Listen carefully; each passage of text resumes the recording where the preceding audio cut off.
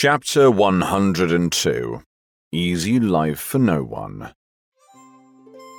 The female maester of the Red Sect from Mount Lantuo left her last comment and passed by Xu Fengnian. The latter turned around to stare at her, showing no manner. Remaining expressionless, Longshou Monk folded his hands once again to greet Xu Fengnian in person. Receiving such a friendly gesture, Xu Fengnian gave him a slight nod in return. The Guanyin in white walked away, ignoring Xu Fengnian's shameless request for her to ease his mind, and Longshou Monk followed her, heading back to Mount Lantuo. Jiang Ni was in a good mood, probably because the Guanyin in white she admired despised Xu Fengnian. She turned around and kept saying with a smile, "Someone doesn't deserve it. Someone doesn't deserve it." The god of sword chuckled. The curfew of Xiangfan might be strict, but it was only meant for ordinary people. A powerful man like Xu Fengnian, who dared to fight the Qingzhou Navy, could come and go as he pleased. It was the same for Master Sixspeed of Mount Lantuo. Meanwhile, in the capital, the Lord of Northern Liang entered the palace for the court meeting. This lord, who didn't share the king's surname, wore blue satin python robe and brought his sword. Facing the accusations made by the civil officials, led by Zhang Julu, the military officials, led by Gu Jiantang, and all other meritorious ministers, the manslayer remained indifferent, which was even more infuriating. It was said that very few people had paid him a visit at Xiamawei post house.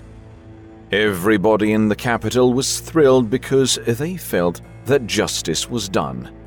They were almost ready to celebrate because Northern Liang was losing influence and heading towards its doom.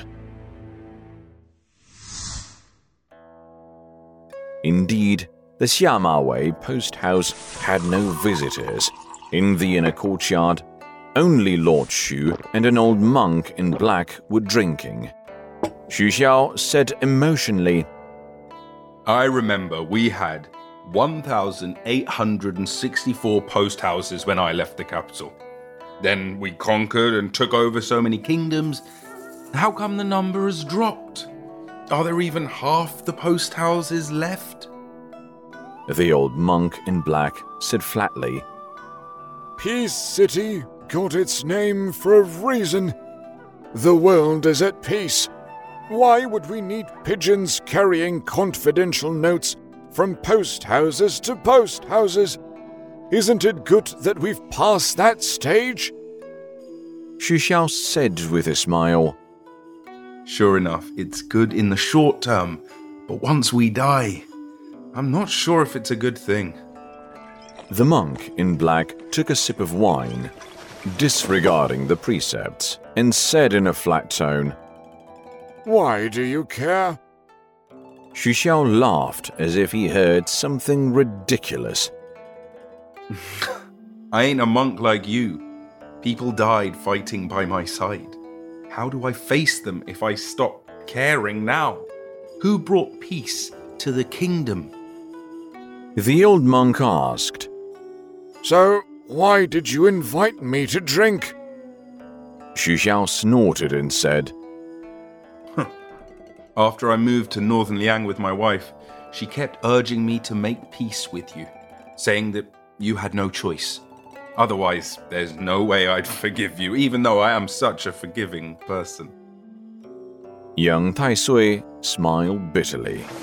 Xu Xiao took a sip of wine and sneered, "If Gu Jiantang dares to instigate those bastards against me one more time in the court meeting, I swear I'll cut him to pieces." That being said, he asked with a smirk, "Speaking of which, what are you going to do if I actually kill him?" Young Taisui calmly said, "I've paid back what I owe them. Since you invited me to drink today, I will return your kindness and let you go in that case. Xu Xiao laughed joyfully. Good for you, Baldy. You still have some conscience. The old monk fell silent.